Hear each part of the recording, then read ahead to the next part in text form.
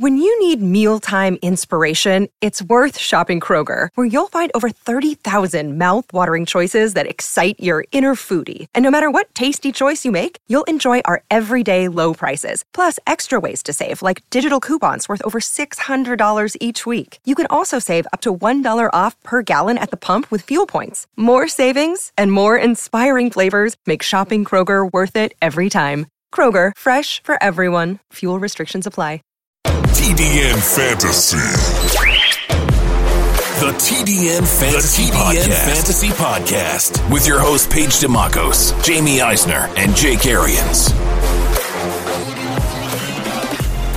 Welcome into the TDN Fantasy Podcast. I am Jamie Eisner. No Paige DeMacos today, but Jake Arians is with me. And it's going to be an exciting show. If you were listening to us a few weeks back, around the quarter mark of the season, we went position by position. We looked at the top 5 players and said whether or not we thought they were for real or not and whether they could keep it going. Well, now we're halfway through the regular season, and we're going to do it again. But Jake's going to have the opportunity to weigh in this time as well. We're going to go to each position, and we're going to talk about the top 5 players in average fantasy points per game and whether or not we think they will keep it up in the second half of the season, which will include the fantasy playoffs. But before we get into that, Jake, how are you doing today? Hopefully they can understand us because we're both dealing with this fall cold we got. But I'm doing good, man. I'm excited. I can't believe we're halfway through the season already. I mean, it's absolutely shocking that we're going into week 9.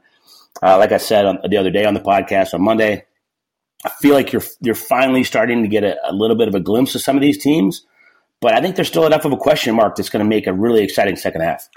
Yeah, and to your point, I think we should give our listeners here a little bit of an update on where we are. We pick every single game against the spread this year. And, we're not off to the same torrid start we were last year where we were way, way over. But we both managed with the Miami Dolphins covering on Monday Night Football, as we told you.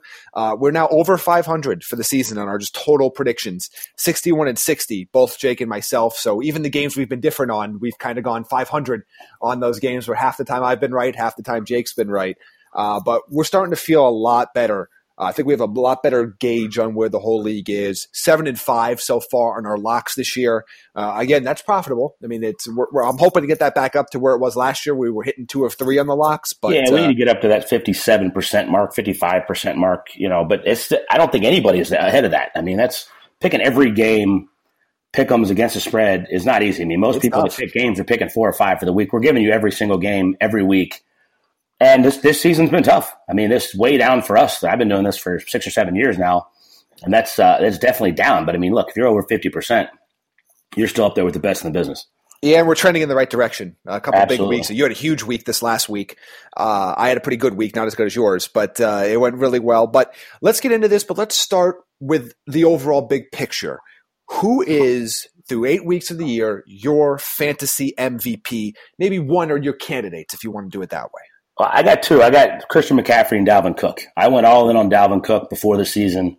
In my 2 biggest leagues, I got Dalvin Cook and Nick Chubb. I got Dalvin Cook, and I made a trade for Christian McCaffrey where I picked up Mike Evans and Brandon Cooks as well, which has been great. But I don't know how you can argue those 2, and they've been absolutely spectacular. Yeah, Christian McCaffrey, the number 1 overall player in terms of fantasy points per game, period, regardless of position. He's averaging in half PPR formats 27 points per game on average for him. He's been killing it. He's definitely going to be the fantasy MVP if we're looking at overall numbers. If we want to look at relative to ADP, I think there are 2 very interesting candidates. One of them is Lamar Jackson, who's the number 1 QB right now, number 2 overall fantasy player, given where he went in drafts. And it's the New England Patriots defense, who shockingly spectacular. I don't know how you can argue they're not the MVP overall. They are right now. Again, including quarterbacks, in average points per game, they are 6th, number 6 in all of fantasy, including quarterbacks. Like that's ridiculous. The New England Patriots are currently outscoring Dalvin Cook on a points per game basis. That's absolutely insane. That tells you that they have played nobody. Yes, they have played nobody, but you are very much. And look, unfortunately, they're probably not. They're going to play a lot of nobodies going forward. They have as many defensive touchdowns as they've given up touchdowns. Yeah, obviously, that's not going to continue. That's insane. Man, I mean, they have been absolutely unbelievable. They are league winners, and rarely do we talk about league winners. from non-quarterback, running back, wide receiver positions. But, there have been a couple years where we talked about how Greg Zuerlein at the kicker spot was actually a massive advantage, but there's been no year where that has been as big an advantage as having the Patriots defense. Not even like the Bears last year. I mean, this is ridiculous. Yeah, it's just been a torrid start. I mean, it's going to come back to earth. Their next 4 or 5 games are losable. Although I said Cleveland was the first team that had on paper the ability to beat them, and look what their defense did this weekend.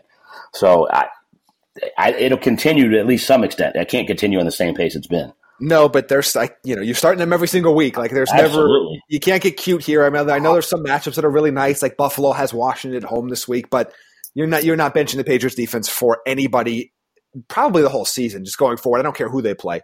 But let's get into this position by position breakdown. We'll go from 5 to 1 and talk about whether or not we believe they will continue to be this productive. Let's start with the quarterbacks. Number 5 right now in fantasy points per game, averaging 21.5. Patrick Mahomes. I think we both expect him to continue this once he is back and healthy and playing again. Yeah, and it sounds like that might be this week. Matt Moore had a heck of a week last week. A little bit undershadowed by the night that Aaron Rodgers had, but I thought Matt Moore played great in Mahomes in his place. But it sounds like Mahomes is already picking up what he's doing at practice. Looks like he's going to be back. I don't think there's anything that tells you he's not going to be in the top 5, if not the top 3 when the season ends. Yeah, look, not much analysis here. Wherever you took Patrick Mahomes or whatever you paid for him in an auction draft, you're starting him every single week going forward. There's not a lot of advice there. Again, we warned that he probably wouldn't finish as the number 1 quarterback, but he's still going to be incredibly awesome when he's playing. And look, he'll have Tyreek Hill back for the whole run. Like he hadn't had Tyreek Hill for a little bit. The Chiefs' offense looked good, wasn't great earlier in the year. I think that they're going to pick, again, for their standards, they were still very good, but they weren't clicking like they were in the early part of last season. But I do expect that to change, particularly post-bye week. Quarterback number 4 might surprise a lot of people, but averaging 22.9 points per game, Dak Prescott. What do you think about Dak going forward? And can he be a top 5 QB the rest of the way? A lot of that skewed from the first couple weeks where they didn't play anybody. They would start off 3-0, and he was hot, and they were throwing the crap out of it.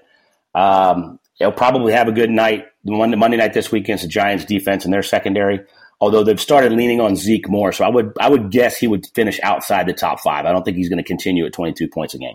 I agree, but he's still going to be a QB1 by season's end. For sure. Very quietly, he's always been hanging around that top 12 since he's been named the starter, and I think he's going to finish somewhere in the back part of the top 10 again this year. And he's a very good piece to have, and we'll talk about this more with a couple other guys on this list. But right now, for all of you that maybe disagreed with our preseason point on weight on quarterbacks, right now 6 of the top 10 quarterbacks in average points per game were drafted in double-digit rounds in draft time. 6 of the top 10 were taken in the double-digit rounds. So for those of you spending 3rd, 4th, 5th, 6th round picks on quarterbacks, we warned you.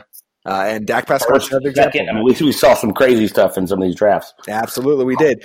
QB number 3, been having a really, really strong season, is probably the NFL MVP right now, and that's Russell Wilson, averaging 23.3 points per game. I guess the question is, will they continue to throw enough to keep him up there? It's not a matter of skill. It's not a matter of having weapons. It's a matter of will they continue to throw enough for him to stay inside the top 5? Yeah, because he's the best deep ball thrower in football. And even if they're running it 30 times a game, they're going to take their shots. Metcalf has been really good down the field. Tyler Lockett's been great down the field. And he's the best deep ball thrower, period, in the game right now. He will run it around, get some points that way if he needs to, but they're going to throw it enough. I mean, if they throw it 25 times a game, the way he's playing right now, he's 21 or 22 or 25 and 2 or 3 touchdowns. So, yeah, I think that absolutely continues. And it's probably going to have to throw it this week. And their defense is not what it's been. We've talked about that all year. They've got to almost outscore people. I mean, they're leaning on him in that offense. So I think he absolutely stays right there. Should have another big week this week, too, because they're going to have to throw on Tampa's defense. You're not going to run terribly effectively. Tampa Bay is going to put up points regardless, so you're going to have to throw to keep up with them. So he's going to be someone that gets to add to that total this week. Quarterback number 2 is not a surprise to really anybody, averaging a little over 25 points per game. That's Deshaun Watson in Houston. I expect him to stay there. I think he's going to challenge for that number 1 overall spot, assuming he stays healthy by the end of the season. That's the only thing, right? I mean, gets kicked in the face, his eyes swell shut, he fixes his face mask, taps his eye and throws the game-winning touchdown pass. I mean, he has been spectacular. The only thing that scares me about staying there is his health, because he's still getting knocked around in every game, still getting a ton of pressure. He's making plays, but I just don't know how much longer he can keep this up. Well, talking about how much longer you keep it up, I don't know what to think about the QB number one right now, averaging 25.8 points per game. He has a very tough matchup in prime time this week against that aforementioned Patriots defense, and that is Lamar Jackson, who has been running like crazy the last couple of weeks, but is not throwing as effectively. Now, in fantasy, you're okay with that, but do you think he's going to end? I don't think he's going to end the year number one, but where do you think you have him? Let's take out what he's already done. If you were just starting today through the end of the season, where would you rank him inside your top 10 to 12? Where would you have him? 8 or 9. I don't think he finishes in the top 5 at the end of the year, even with what he's done right now. I think a lot of that's going to come back to earth this week. And people are going to see what the Patriots do on film. Now, not everybody can play that many guys at the line of scrimmage, play man with a single high safety. That's what they're going to do. They're going to slow the box. You're not going to run it on them this week. They're going to take away what you do best, and that's Lamar Jackson. So we said he was going to start off hot, and he was going to have a monster 3 or 4 weeks to start the year, and then it was going to start coming back to earth a little bit, and it has. And I think that's going to continue. So before we move on to running backs, I want to talk about a couple guys that are right now outside of the top 12 and see what you think, and that people were pretty high on. They had them inside their top 10s in the regular season, in the preseason, I should say. That is Carson Wentz, who is right now QB 14, and Jared Goff, who is QB 16. Where do you expect them to finish? And then a guy like Drew Brees, who only played 3 games, but in those 3 games only averaged 16 points, which would put him all the way down at 70, 89, at QB 20. Where do you see those 3 QBs, Wentz, Goff, and Brees? How do you see them finishing the year? I don't think Brees will play enough games to finish in the top 10. I think Wentz will finish in the top 10 before the year's over with, and Goff will be in the top 12. Wentz's offense needs to get healthy, but it also goes through him. He's still the number 1 rated passer, number 2 rated passer in the NFL through 8 games. He was number 1 through 4 games, but their offense has not stayed healthy. Zach Ertz has done nothing. They haven't had the receivers on the field. They've run it pretty good, and that's taken away from him a little bit the last couple weeks, but their defense in the secondary has been garbage. They're still fighting for the playoffs. It's all going to go through him. I expect him to have some big weeks after this week when they play Chicago. Some of this has also been, and I went all in on Wentz. He's my starter in both leagues. But I benched him this week for Stafford, which I was happy about. I got Tom Brady as my backup, and I'm kind of going back and forth on those guys in another league. But I think he finishes the second half really strong. They just got to get healthy. They get Deshaun Jackson back. It's going to change that offense. Yeah, I think people forgot because we only saw him for 1 game, but Deshaun Jackson makes a huge difference in that offense. Remember, he had a 31 or something point fantasy game in that first game of the year. But yeah, 2 quarterbacks you mentioned there, Matthew Stafford, Tom Brady, both those guys inside the top 10 right now, both those guys not taken in the first 9-ish or 10-ish rounds of drafts. Yeah, I got Tom Brady in the 12th round or 13th round in our TDN league. Yeah, I mean, it's. And I took him just to have him. I didn't think I'd play him this much. And him and Carson Wentz, I both had the same bye week, so I'm kind of screwed in week 10. I'm going to have to figure something out. But it's been awesome to have. Yeah, it's a tough bye week, too. That's the 6 teams on bye. So that's going to be – you're going to be starting like Gardner Minshew or somebody. All right, let's move on to the running backs, and let's talk about their top 5. Coming in at number 5 is a player that's probably on his way down as expected, but he's been really strong for fantasy owners so far, and that is Austin Eckler at 18.2 points per game. We both expect him to fall out of this top 10, but where do you see him landing? Do you still see him as a top 15 or top 20 running back by season's end? I think he finishes top 20, but I think he's closer to 20 than he is to 15. They want Melvin Gordon to get the ball. It'd be really interesting with Ken Whisenhunt getting fired what this offense looks like. Are they going to throw it more? Are they going to run it more? Are they going to be more shotgun? Do they want shotgun with Eckler in the game? And it's going to be really interesting to see how it changes. I mean, it all goes through Phillip Rivers anyway, so I can't imagine with him making as many checks at the line of scrimmage as he does that a lot's going to change, but it'll be really interesting. But I think Eckler, just because Gordon's back, is going to dwindle down to that flex territory and be closer to 20. Yeah, I agree with you. He's still playable every week, but I think still a special player, right? I mean, yeah, absolutely. He still takes it to the house from 40 out almost every game, but he just doesn't have as many touches as he was getting. Yeah, and depending on the week, he's a low-end RB2 flex play, so he's still worthy of being in your lineup every week, but that's going to slowly knock down his totals, where he's probably going to finish somewhere in the teens among running backs once the season comes to an end. Number 4 players, I know somebody you have on your TDN Fantasy League team, but people are a little concerned just because of the impending return of Kareem Hunt. That is Nick Chubb, averaging 18.3 points per game so far. Do you see his workload getting eaten into enough to keep him outside of this top 5 by the end of the year? I'm worried about it, but I don't think they're going to get as many extra drives in a game as they were expecting to dispel Chubb. Chubb hasn't really needed a rest at this point. He's kind of a workhorse anyway. So I was looking at it the other day going, man, like, are they going to try to do – I don't know how much more explosive they think Kareem Hunt's going to be than Chubb's been. And Chubb's been in there a lot on third down, so maybe a little bit, but I can't imagine Hunt's getting more than 8 to 10 touches a game for the first 2 or 3 back. So maybe he affects it, but I think Chubb still finishes in the top 8. A little bit. I do as well. I do think Kareem Hunt's going to be used, but I don't know if it's going to really eat into Chubb's time that much. I mean, right, to be reasonable, Chubb's been the only good thing about that Cleveland offense so far. If Kareem Hunt comes in and rips one off for 40 or 50 or has a big wheel route for a touchdown in his first week back, then maybe. Then they'll probably start looking at a package where he's looking at more 12 to 15 touches. But he also had surgery the first week of the season on a groin. Had to come back from that. Like, I don't know how many touches they're really going to want to give him immediately.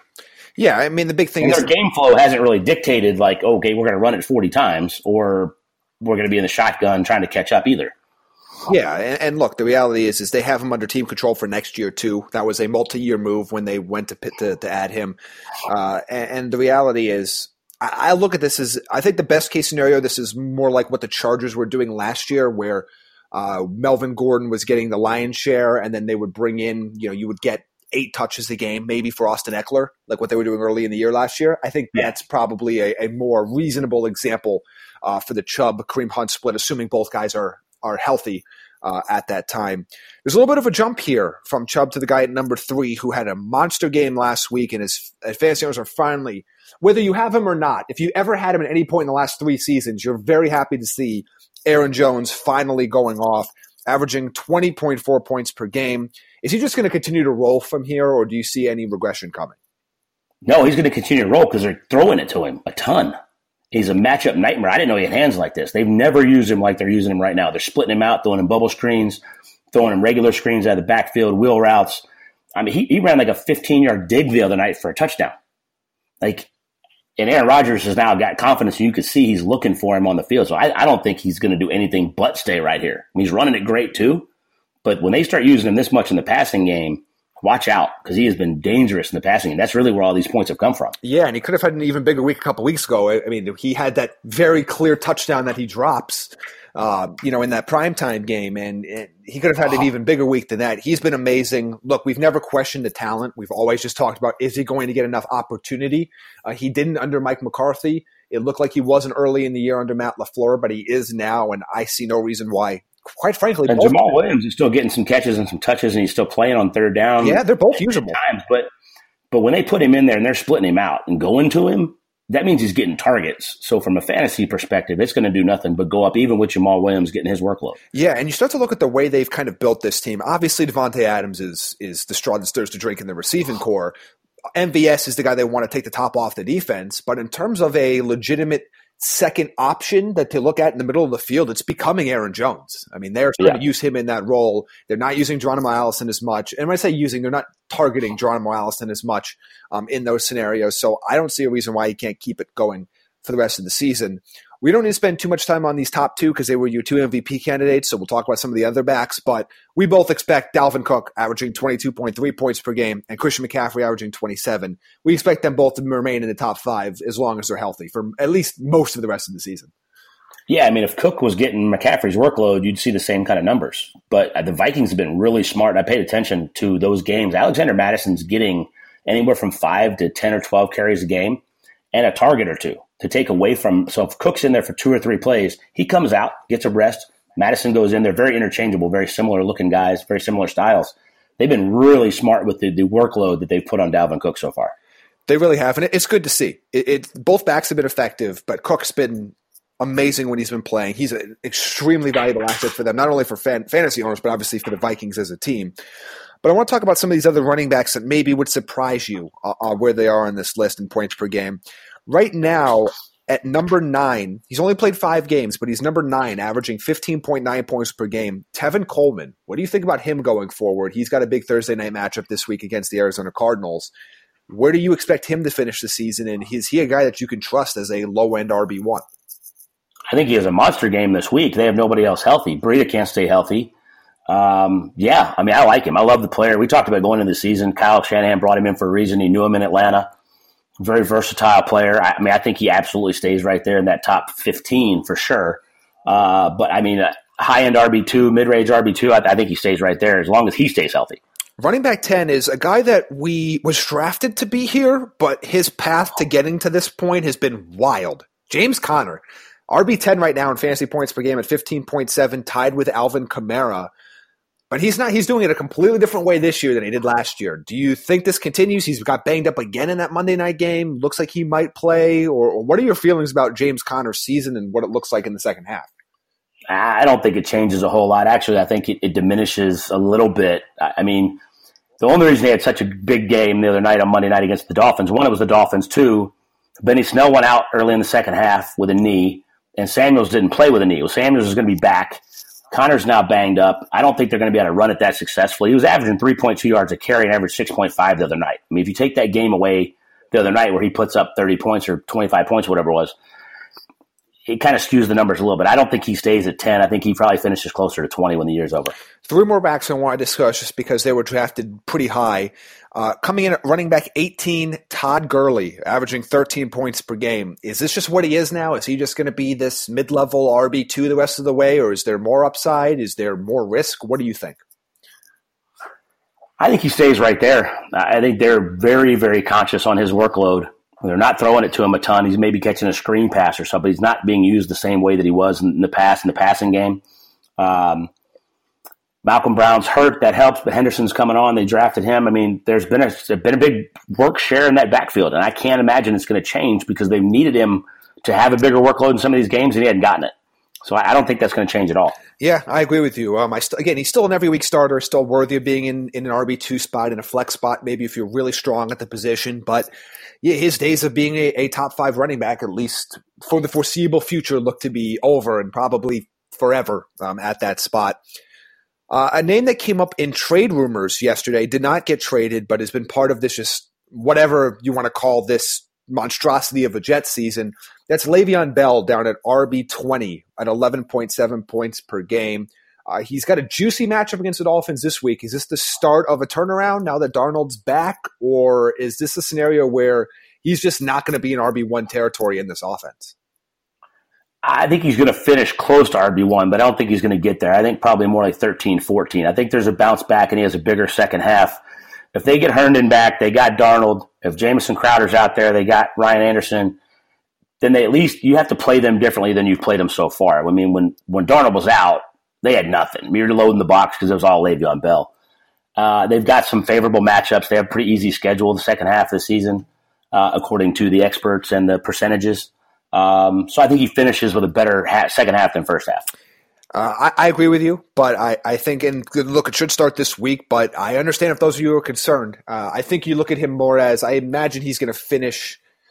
So he's going to finish in the top 15. I'd imagine maybe he could push the top 10, but I just don't have a lot of confidence in this offense. And I don't have a lot of confidence they're going to run enough plays to get the job done. If he doesn't have a huge game against Miami this week, then I really don't know what to tell you.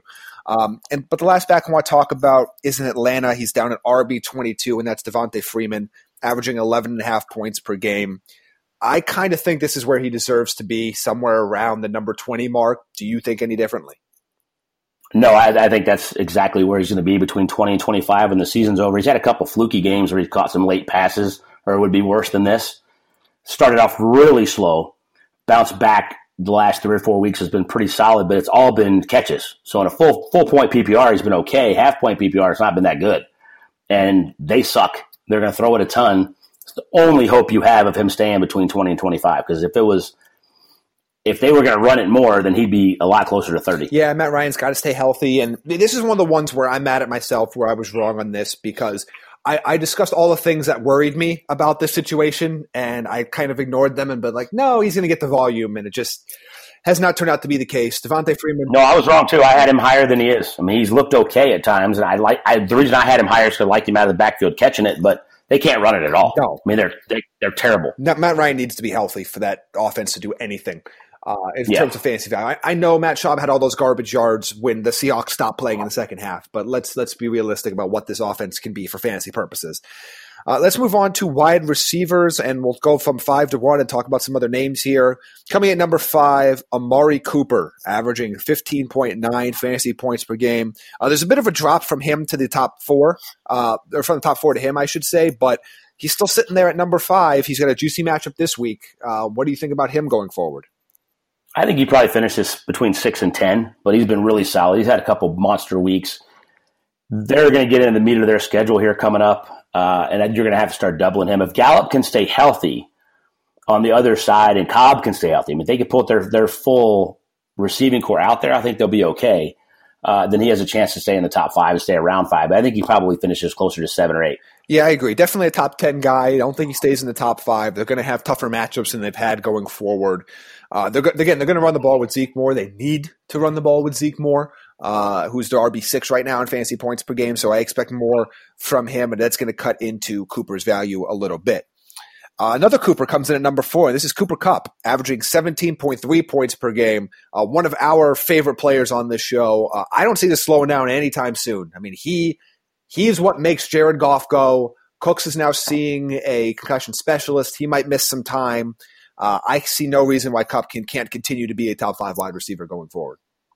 No, he's Cooks. He's Jared Goff's safety blanket, but he's also a big play threat. So you got McVay scheming stuff up for him. You got Goff that feels comfortable with him and throws it to him when he doesn't feel comfortable.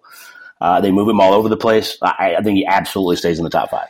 Coming at number 3 is a player you know very well, and that is Mike Evans, averaging 17.6 points per game. For as much maligned as he was early in the season about not putting up points, he's number 3 in fantasy wide receiver right now. I think that one surprised me a little bit. I think that's one where the narrative has actually overcome what he's actually been on the field, which is incredibly productive and has had some massive games this year.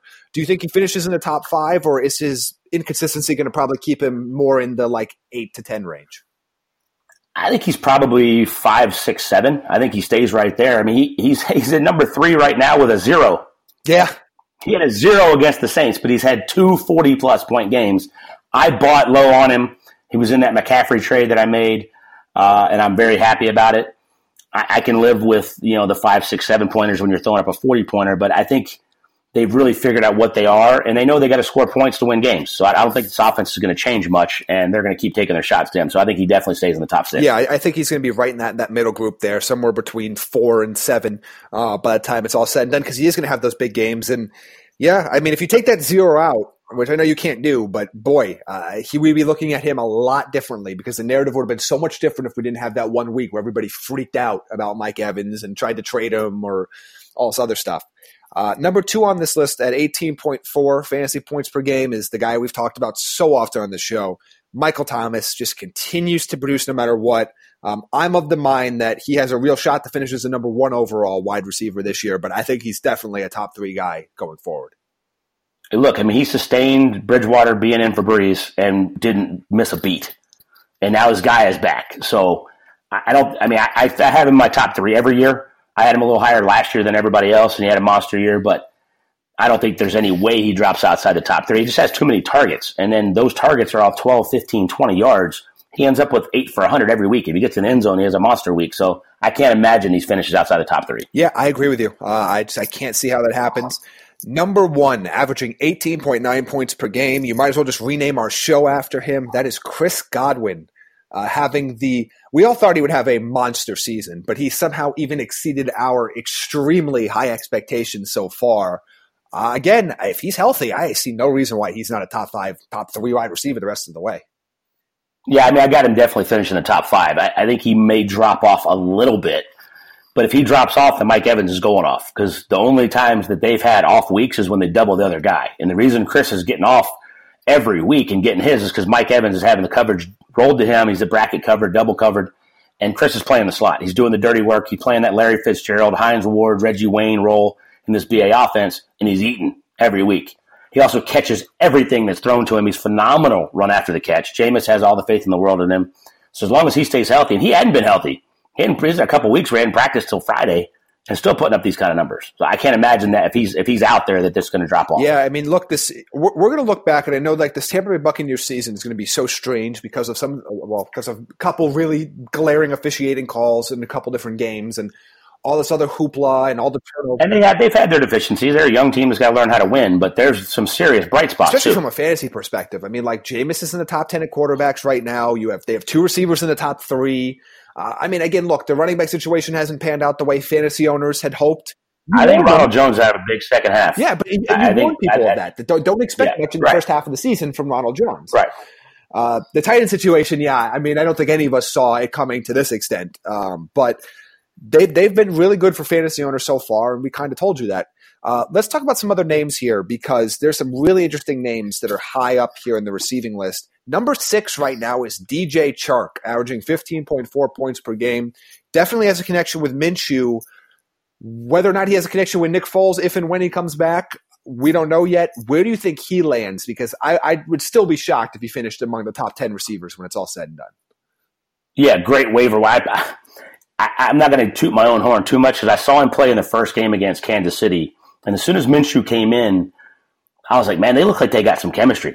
They're both young guys. They were on the same field a bunch in preseason, that kind of stuff. And I went, I got to have somebody else. And then it just kind of took off. I got lucky in our TDN league because there's 14 teams and there's nobody on that waiver wire, as you know. I think he finishes probably closer to 10 or 12 because I don't think they throw it enough. But if Minshew stays the quarterback, they keep running it the way they've run it, he's getting 8 to 10 targets a game, and he's putting up good numbers. I can't imagine it's going to change a ton, but I think he probably finishes closer to 10 than he does 5. I think he's more like a wide receiver, too. I think he's going to finish somewhere in the teens when it's all said and done. But he's been pretty darn good so far, and again, awesome pickup if you had him. He was the guy that I saw picked up a lot in the first couple weeks, kind of dropped in the first couple weeks. But obviously, he's an every-week starter for you going forward.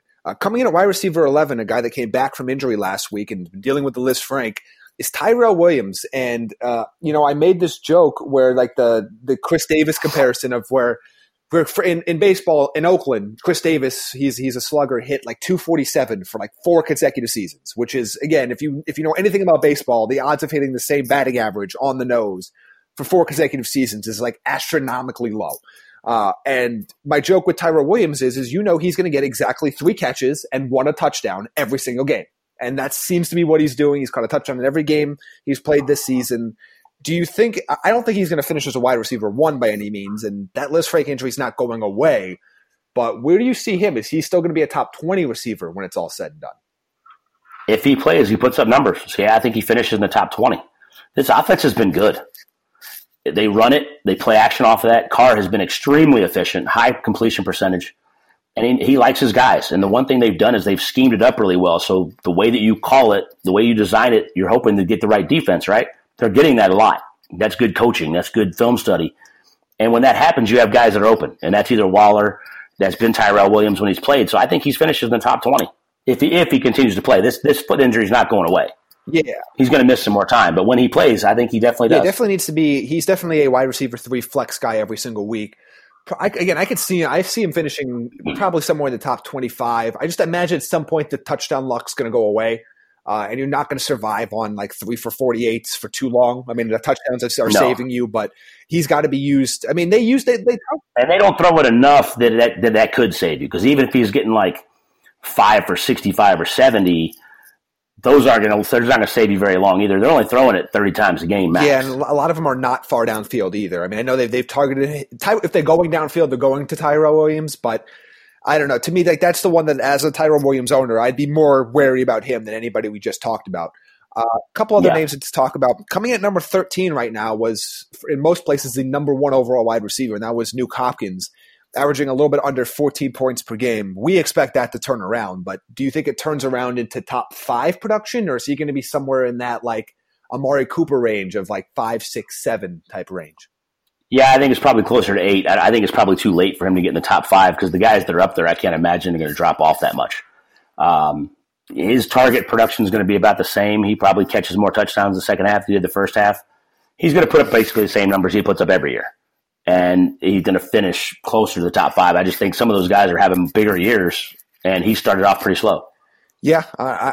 He needs the other guys on his team to stay healthy. Yes, he does. So they can't double and triple him. And they've always done that, and he always makes catches anyway. But if Will Fuller's out there, teams play them completely different than they do when he's not. Yeah, and we've seen some more games from Hopkins where he's getting a ton of targets and receptions, but just the depth of target isn't what they used to be. Like they're using him shallow. Yeah, they're 10-yard comebacks and 15-yard digs, and it's not the same kind of stuff. Yeah, so it'll be very interesting to see where he goes going forward. A few more names to talk about here. Let's talk about both Minnesota guys because they're almost identical in fantasy points per game. Stephon Diggs, Adam Thielen. Diggs is averaging 13.6, Thielen 13.5. who do you see, assuming again Adam Thielen's healthy and playing this week, who do you see finishing with more fantasy points per game by the end of the season? Maybe Diggs, because I started going deep to him off the play action a little bit more. He's had a couple monster weeks, but it was Thielen before that. I think it's still hit or miss. I think you're going to be guessing which guy is going to get the production every week. I think Irv Smith Jr. is going to be a bigger play coming down the stretch. He's getting more and more involved every week. I think it's totally up in there which ones. I'll go with Diggs because I think he has a bigger, play action potential down the field. And he's healthier right now. But yeah, I think. Yeah. Look, you're playing both of these guys now. I think we can finally stop worrying that Stephon Diggs is not playable. Like, again, people always overreact to a couple bad weeks and completely change. It's funny. Game flow is so funny. Like, I mean, they absolutely kill the quarterback. Cousins apologizes, but it was game flow. The coach wants to run it, and they wanted to run it almost to a fault early. Well, now you've run it so successfully that everybody wants to load the box. Well, what do? You still got a very competent quarterback and really good receivers. Then you're going to throw it to open up the run. It's just how the game works. You can only stop one or the other. And if you want to play vanilla, then they'll kill you with both. So you absolutely are going to play them at this point because nobody's going to load the box just to stop the run because they're going to get killed by the pass. Cousins has proven that with 4 really good weeks in a row, right? They just came out early with, we're going to prove to you we're going to run it. We're going to run it down your throat. And that opened up all of this. Yeah, absolutely. And look, they got the Kansas City defense this week, so it's going to be interesting to see how everybody performs. I'm assuming Thielen's going to play. Let's talk about these last couple receivers here coming in at numbers 22 and number 23. But their situations have been changed a little bit. That number 22 is Scary Terry. Number 23 is Courtland Sutton. Looking like there's going to be, at least temporarily, a QB change in Washington until Case Keenum is healthy with Dwayne Haskins. And despite the Ohio State connection, Terry McLaurin has not been targeted very much when Dwayne Haskins has played, and Dwayne Haskins can't move the ball down the field. And Courtland Sutton now doesn't have Joe Flacco, at least for the foreseeable future. Are either of these guys top 30 wide receivers by season's end? Yeah, I think Courtland Sutton is. I think his target share is still going to be up there pretty good. Even if Flacco goes on IR, he's still the number one guy there by far. He's going to get his. And he's a matchup nightmare. He's long arms, tall guy, huge hands, big catch radius, a lot like Nuke Hopkins. You could throw it close. He's going to come down with a lot of them. Scary Terry, I love. I wanted to pick him up so bad. And every time I got it, I looked at it and I analyzed the second half and went, God, every week sucks. Their matchup is terrible. Every single week they play good defenses, and he's the only option they got. So, no, I don't think he finishes in the top 30, but he's a really good player that's going to be in this league for a long time. Well-polished guy for a young receiver. Like, runs all the routes good. I really like him, but no, I don't think he finishes in the top 30 with that quarterback playing and that offense with everybody banged up and the defenses that they're playing down the stretch. I agree completely, but he has had a hell of a rookie season already. And it's somebody you're really excited from, especially from an NFL standpoint. Like, we'll have to see what the quarterback situation there looks like next year, but it's having a hell of a start. And I agree with Courtland Sutton. He's going to still get targeted. He's still the best receiver that they have. Obviously, they could focus on him a little bit more with Emmanuel Sanders gone and the weird quarterback situation, but he's still somebody that you're playing on a weekly basis. Let's move on to the scary position that is tight ends this year, which has been an absolute nightmare for almost everybody. We'll talk about the top 5, and there are a couple other guys that are not in there that are interesting. But let's start with number 5, Evan Ingram. Not a huge surprise, not having as big of a season as many thought he would, even if they had him in the top 5, but 11.3 points per game. Do you expect him to stay there? He scored a half a point more than Mark Andrews, who's right behind him at number 6. Yeah, I think he stays right there. I mean, he's had a couple bad weeks where he hasn't been targeted that much. I think when they get their full complement back as well, when they've got Sterling Shepard, they've got Golden Tate, they've got Ingram, I think that actually helps his production because when they don't have those guys, you're going to focus on him. If you got all 3 of those guys and Saquon and a young quarterback, I think he stays right where he's at. I can't imagine he's going to have too many monster games when all those guys come back. But I think that helps open things up for him that he can still get those 5 or 6 targets, 5 catches, 70 yards, something like that. Yeah, I mean, I don't have him staying in the top 5 because I have a guy coming from behind to get him that's not in there right now, and that'd be a guy we'll talk about in a second. But I still think he's going to finish, top 6 or 7. 5, 6, yeah, he's still going to be in that spot. There are really 7 good tight ends this year and really 8 guys maybe you would trust. So he's still going to finish in that spot. And I am interested to see how this Giants team looks as Daniel Jones gets more comfortable.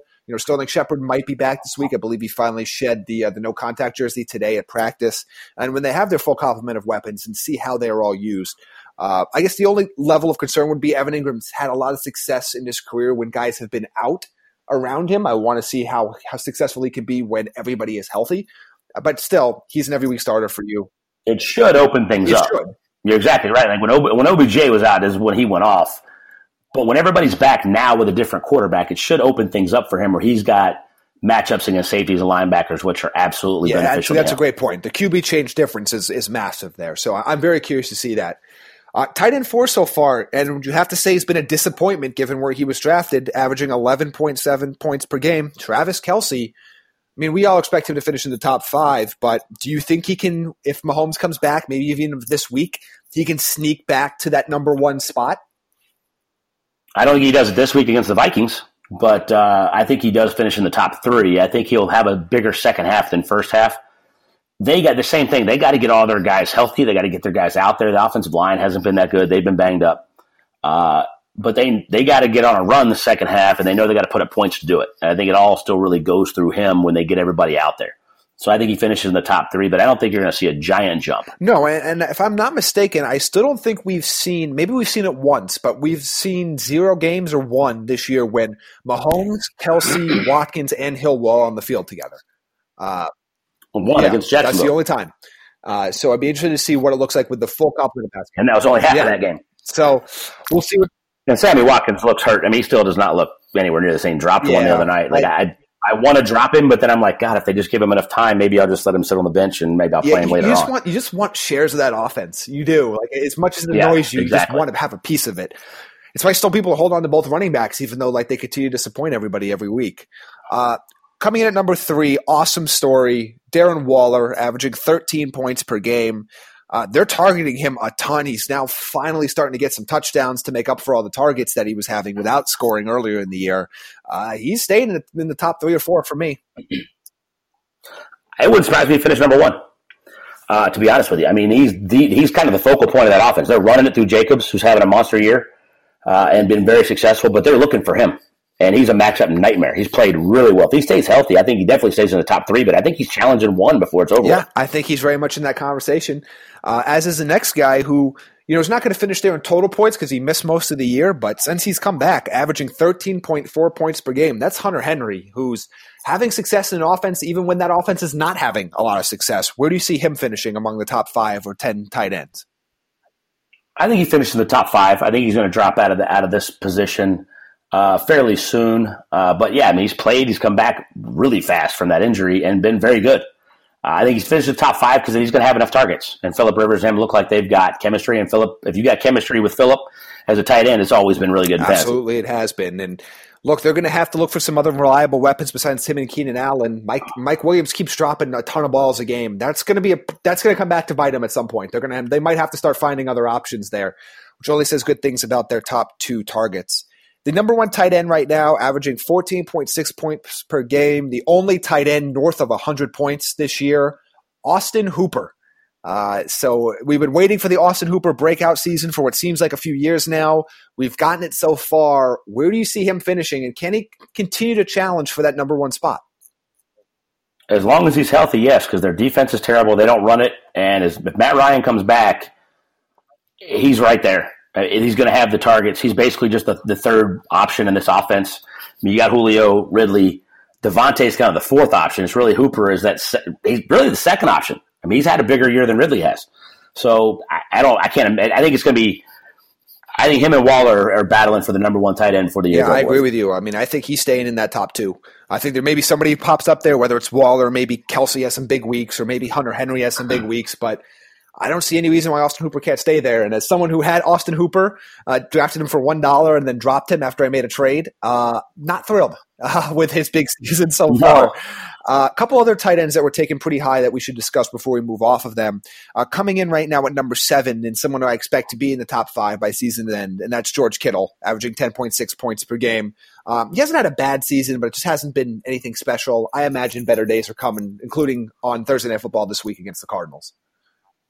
I think he breaks out big time this week, and I think he has a monster second half. I think he definitely gets in the top 5, probably the top 4 before it's over. And coming in at number 9, he leads all tight ends in targets, but is only averaging 8.4 fantasy points per game.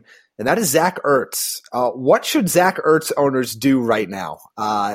If you look at all the I'm one of them. Keep praying that it gets better the second half. I think the same thing I talked about earlier when we're talking about Wentz. They got to get everybody healthy.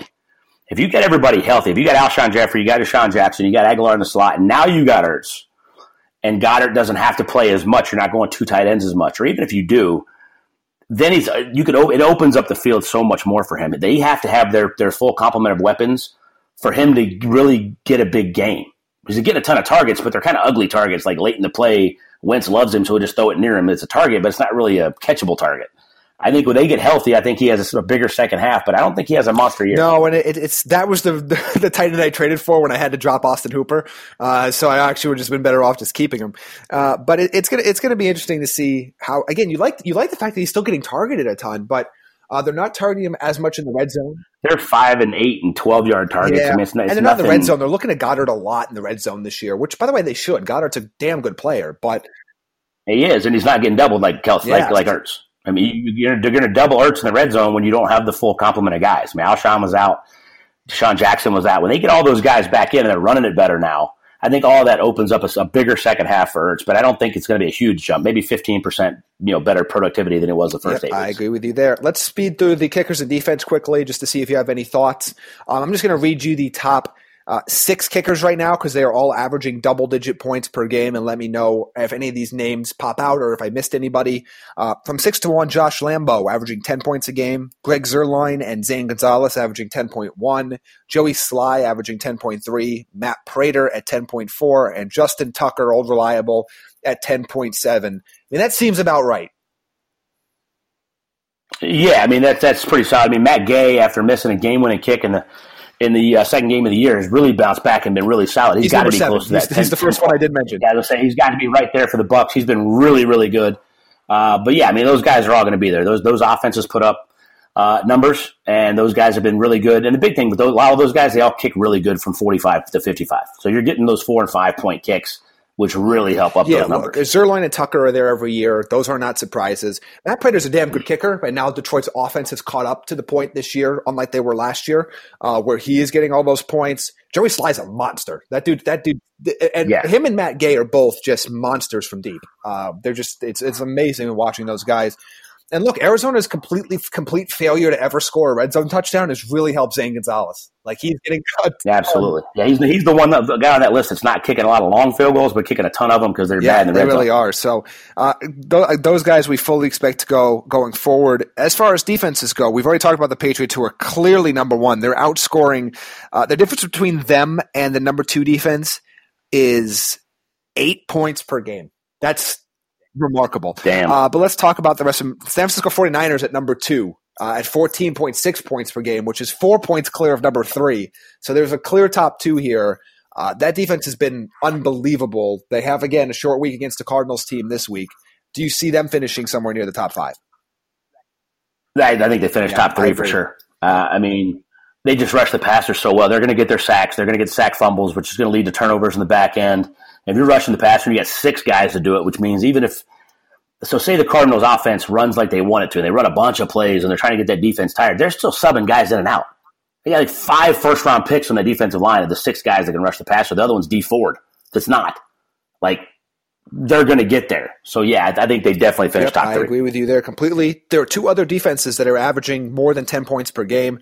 That is the Pittsburgh Steelers at 10.7 at number 3, and the Carolina Panthers at number 4 at 10.4.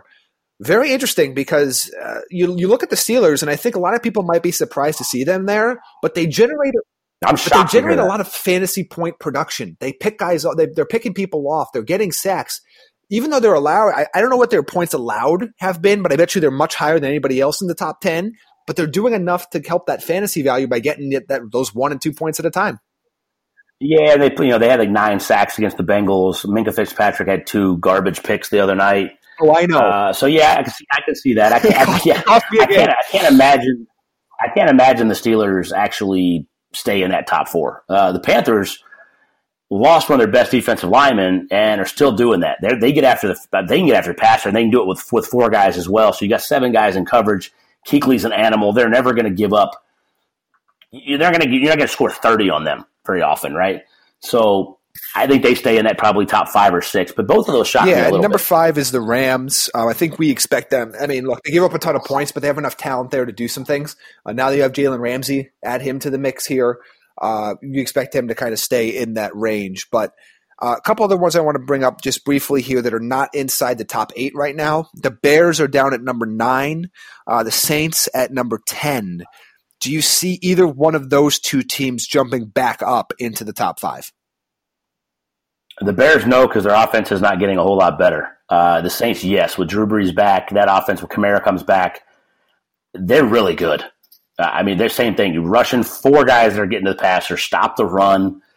I definitely think the Saints will move up closer to 5 than 10, but I don't think the Bears can. Their offense is putting them out there too much. Yeah, no, I agree completely. Where they're still worthy. I mean, most weeks you're going to rank them inside the top 10, but they're just they're going to stay in the top 10. I don't think they can get in that top 5 range. They're just out there for 2 or 3 extra possessions a game. Yeah, it's not the same team. It's really not the same team. Before we end the show, let's preview Thursday Night Football. We've talked about it a ton already, so we've previewed most of the aspects, but the San Francisco 49ers come into Arizona, our backyard, as 10.5-point favorites. What are you watching for in this game, and what is your pick? I got them covered. I got 31-20, so I was pretty close to that line. Not a good matchup for the Cardinals. I mean, I just described this defense to you. Opportunistic. They got 6 guys that can flat rush the passer. Cardinals' offensive line is not great. Kyler's going to run around, but they got a really good linebacking core in San Francisco too. I see a lot of sacks. I see some sack fumbles. I see some turnovers for Kyler Murray in this game. They have no running backs. They just traded for Kenyon Drake, signed Alfred Morris last week. Neither one of those guys know the offense yet. I think the Cardinals are going to have to throw it a ton, and I don't think that's going to be a good recipe for them. They also don't stop the run very well. They give up a bunch in the pass, and they give up a bunch to the tight end. All of this, even though it looks like it's only going to be Tevin Coleman and not the rest of the complement of running backs for the 49ers, I just think it's a bad matchup for the Cardinals. Another big thing here is if anybody was questioning the 49ers, they just put up 51 on a really good team. Like I was like, all right, let's see what happens against Carolina, because I could see Carolina going out there and winning. No. They beat the brakes off of a really solid team. Carolina is significantly better than Arizona. I think it could be. Yeah, ugly. I agree with you. I'm going to pick the Niners to cover here as well. I love Tevin Coleman in this matchup. I believe he's my RB13 this week. I think he's going to put up huge numbers. Kittle's my number 1 tight end. He's going to put up big numbers. I expect a good week for Emmanuel Sanders in the slot as well. I don't love Jimmy G because I don't think they're going to need to throw it as much, but he is somebody that's hanging around that like QB15, QB16 for me. So if you're in a deep league and you're desperate with the buys, he could be an option for you. I would start Kenyon Drake in a flex spot. I just don't know what to expect. Cliff Kingsbury came out today and said he's going to play in some capacity. I have no idea what that means. He's only going to know maybe 8 to 12 plays. I mean, he's going to have a package, but it would scare me. And against that defense? Yeah, it's – I mean, unless he catches 6 passes and you just get points for the catch, I can't imagine he puts up anything solid numbers. I wouldn't expect double-digit points. I would expect to give him 7 or 8 points. I think he might be able to catch some passes late when the Cardinals are down late, and they're running more just basic, no-huddle type stuff when they're already down like 3 touchdowns. What do you think of Kyler from a fantasy point of view this week? Like, I had a question somebody had Matt Ryan and Kyler Murray, and you're hoping Matt Ryan comes back. Well, yeah, Ryan's on a bye. Ryan's on a bye, so you got to play Kyler if that's the case, or you got to try to pick some. I don't like Kyler Murray at all in this matchup from fans, other than how much he's going to throw. I have him down at QB 12. I think there's going to be enough. There's some volume there to have that, but right now I have him in that same range as I have him just above Gardner Minshew and just above Jacoby Brissett. I think that's kind of the range he's in. It's weird because with the QBs that are on bye, you're losing 3 guys that have been in the top 10 most weeks. So you're looking from you're looking from 8 down, and I have Jameis at 8 and Garoppolo I have Garoppolo up at 9. I'm shocked at how high I put him there, but I forgot Josh Allen at 10, Cousins at 11, Kyler at 12. It gets the top guys are still there, but it gets weak pretty quickly after you get past Brady at 6 and Stafford at 7, who has a great match. Crazy stat that I think changes, and I think changes big this week, is the Cardinals haven't had a turnover in 4 weeks. Yeah, that's going to change. That's really impressive. Is. That's one of those. They won those 3 games, close games. But I mean, you don't turn it over in this league, you got a chance. But I think that changes this week. I think he's going to throw at least 1 pick, if not 2. I think he has at least 1 sack fumble. this defensive line, I mean, they're going to be in prime time with a chance to show out. I think this defense has a big, they do big as night. well. But if there's one positive for the Cardinals, I do think Christian Kirk has a pretty decent game. He's clearly the guy. Like, he's clearly the one that's going to get the double-digit targets. He's going to catch 7 or 8 balls. If you're in a full PPR format, for example, he is a clear high-end wide receiver 2 every week. I think for everybody else in half PPR, he's more of a mid to low-end wide receiver 2. If he plays in the slot enough. That's the thing. I mean, him and Larry have been switching in and out. If he plays in the slot enough, I think he can have a solid night. Well, that's going to be about it. Wrapped up. This was fun. I like taking a look back at some of these stuff as we look at these bigger sample sizes and seeing where guys are, because, there were a few names there that, even though I look at this stuff every week and I do rankings every week at thedraftnetwork.com, there were ones that surprised me a little bit. And, we talked about Pittsburgh, for example, like that one shocked me that they're the number 4 fantasy defense or whatever, or number 3 fantasy defense. But some of the stuff's good to kind of look back and kind of gauge where, okay, these guys might be overrated or underrated, or, hey, maybe there's an opportunity to buy low on some of these big stars, and you can maybe move one of those guys that have a high point total. Because not all of us play in these super expert leagues. A lot of times you send a trade to somebody and they just kind of look at what they've put up fantasy-wise the last 3 weeks, and they say, oh, okay, well, that's how good that player is, and I'll make a deal. Yeah, I got lucky. I got lucky with that in like week 3 myself. It definitely happens. But, Jake, how can they follow you on social media? Jake B. Arians on Twitter. You can follow me at Jamie Eisner on Twitter. You can follow the show at TDNFantasy_. And we will be back on Friday with Paige to break down every single one of the Week 9 games and recap Thursday Night Football. Thanks for joining us. Thank you for listening to Believe. You can show support to your host by subscribing to the show and giving us a 5-star rating on your preferred platform. Check us out at Believe.com and search for BLEAV on YouTube.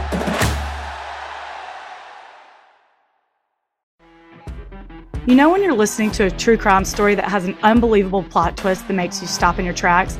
That's what our podcast, People Are the Worst, brings you with each episode. I'm Rachel. And I'm Rebecca. We're identical twins who love true crime cases that make you say, didn't see that coming, and we hate the people responsible for them. Listen to People Are the Worst now on Apple, Spotify, or wherever you get your podcasts.